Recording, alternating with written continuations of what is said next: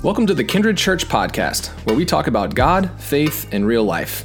This is Daniel Childs. I'm the host of the podcast and the pastor of Kindred Church.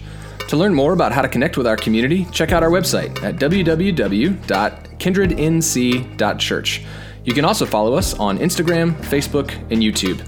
We're glad you've tuned in for today's episode. Now, let's talk about God. So I've got a secret to confess to you all. It's probably not the best place to confess those types of secrets, but I'm going to do it anyways. I really hate gardens. And hate's actually a strong word. Maybe it's better to say that I strongly dislike being in a garden.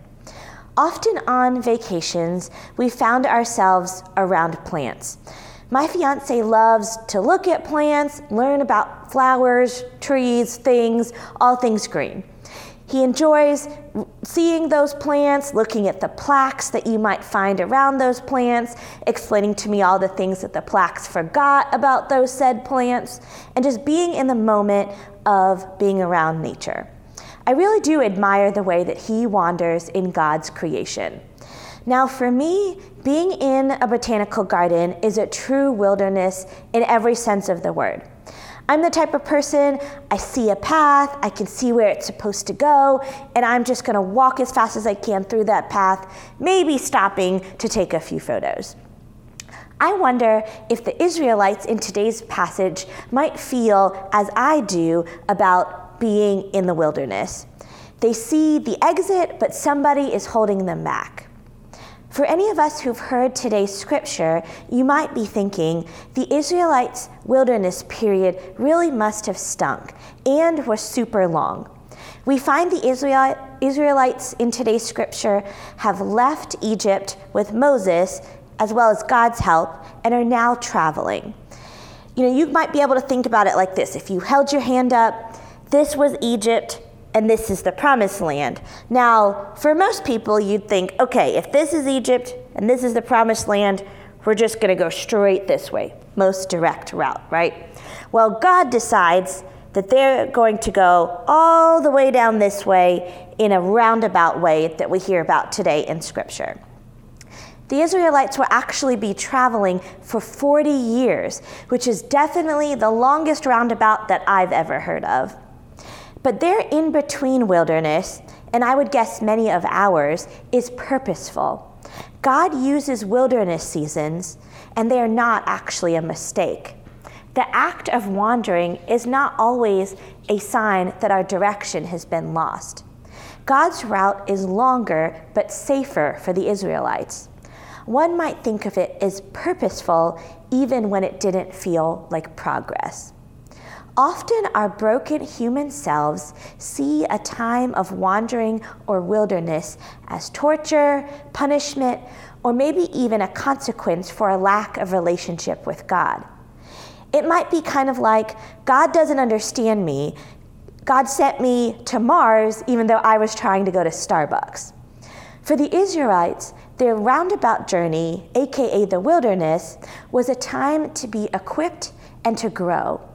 God has to work in them before God could put them in the promised land. The Exodus story is a reminder that our lives are not on our terms. God's choices are actually not made on our wishes. But no matter if it's our terms or God's, comfort from God is always with us. God will not allow us to face more than we can bear on our journeys of life. A good summary of today's scripture might be, not nearer, but safer. Instead of seeing wandering in the wilderness as a time to push through in order to fully live in the promised land, maybe we need to live fully right now. Instead of lamenting what is lost, maybe we can try to live presently and be excited about what is happening now. The comfort that God brings the Israelites in the pillar that guides them. It's also in the leadership of Moses. Now, I have yet to see God's comfort in a pillar of smoke or light, but I have seen it in the Moseses of life, people placed in our world to lead God's people out of chaos. Teachers, nurses, mentors, parents, pastors, you get the idea. The skill, perseverance, intelligence, and devotion of these types of people who put their shoulder to the fire to pull us all out of the muck, these people help us survive the wilderness just as Moses did the Israelites. And for many of these types of extra special people, the center and core of their work is God. Teachable lessons in the Bible are often in the form of a story as an invitation for us to participate and see ourselves in the story. So I wonder, who are you in today's scripture passage? Are you hearing this and feeling like an Israelite? Maybe you're wandering and you're really angry about it. Maybe you can be a reminder and see that wandering isn't a mistake or a problem to God.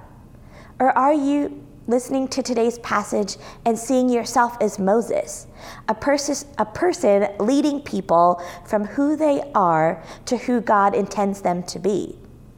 Is your relationship to God equipping you to grow as others' faith may be just helping them to hold on? No matter who you connect to in this story, what connects all of us is that our current world is also in the in-between. God has helped us out of the worst of the pandemic, but we sure aren't in the promised land. We are stuck between where we were and where we hope to be. So how are you wandering in this season? I know that my natural disposition is to bulldoze through all the seasons of life. Life or garden, if it was up to me, I would definitely not stop and smell the roses until probably the roses were gone. God has and continues to use what feels like wilderness for me as preparation and equipping. Being in a garden teaches me to be present in life, which has often been a valuable lesson when life has become hectic. If you are like me, maybe we learn to focus on a journey mindset.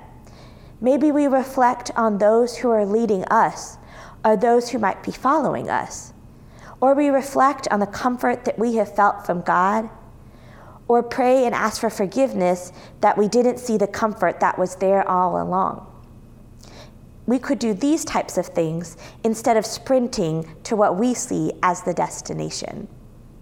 As a church, we also have the opportunity to use this in-between time to better equip Kindred for the future, to use the wisdom that we have attained before and move with God's comfort into the future. If we've got God's comfort, what do we have to lose? So let us have faith in God's purpose and not focus always on progress. Maybe we feel the comfort of God in the seasons of wandering. May in the in-between of life be a place to live fully, just as the promised land will also be. May God's roundabout journey for each of us be less concerned with the rounded path that God may have us on, and more about equipping our faith for whatever lies ahead. I'm not sure that I'll ever fully love walking in a garden or living in the in-between. But as Moses is trying to show the Israelites, if we can let the wilderness be a training ground and not feel as if it's a divine joke, I think our journeys of life will be much more like a promised land anyways. Let us pray. God, you declare to us over and over again that you have plans for us, to prosper and not to harm, to have and give us a hope and a future. Even in wandering and wilderness, let us remember this.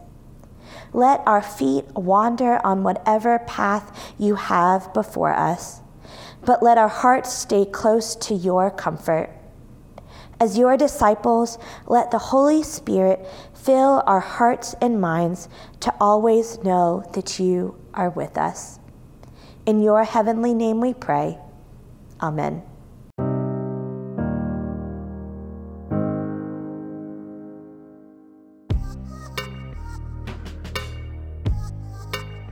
Consider sharing it with a friend who might also enjoy it.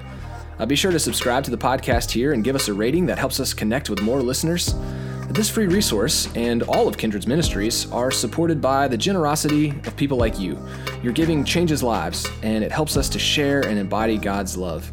If you'd like to make a donation, you can do so on our website at www.kindrednc.church. Just select Give. You can find lots of ways to connect with our community on our website, as well as on our social media pages. Thanks again for listening, and we will catch you next time.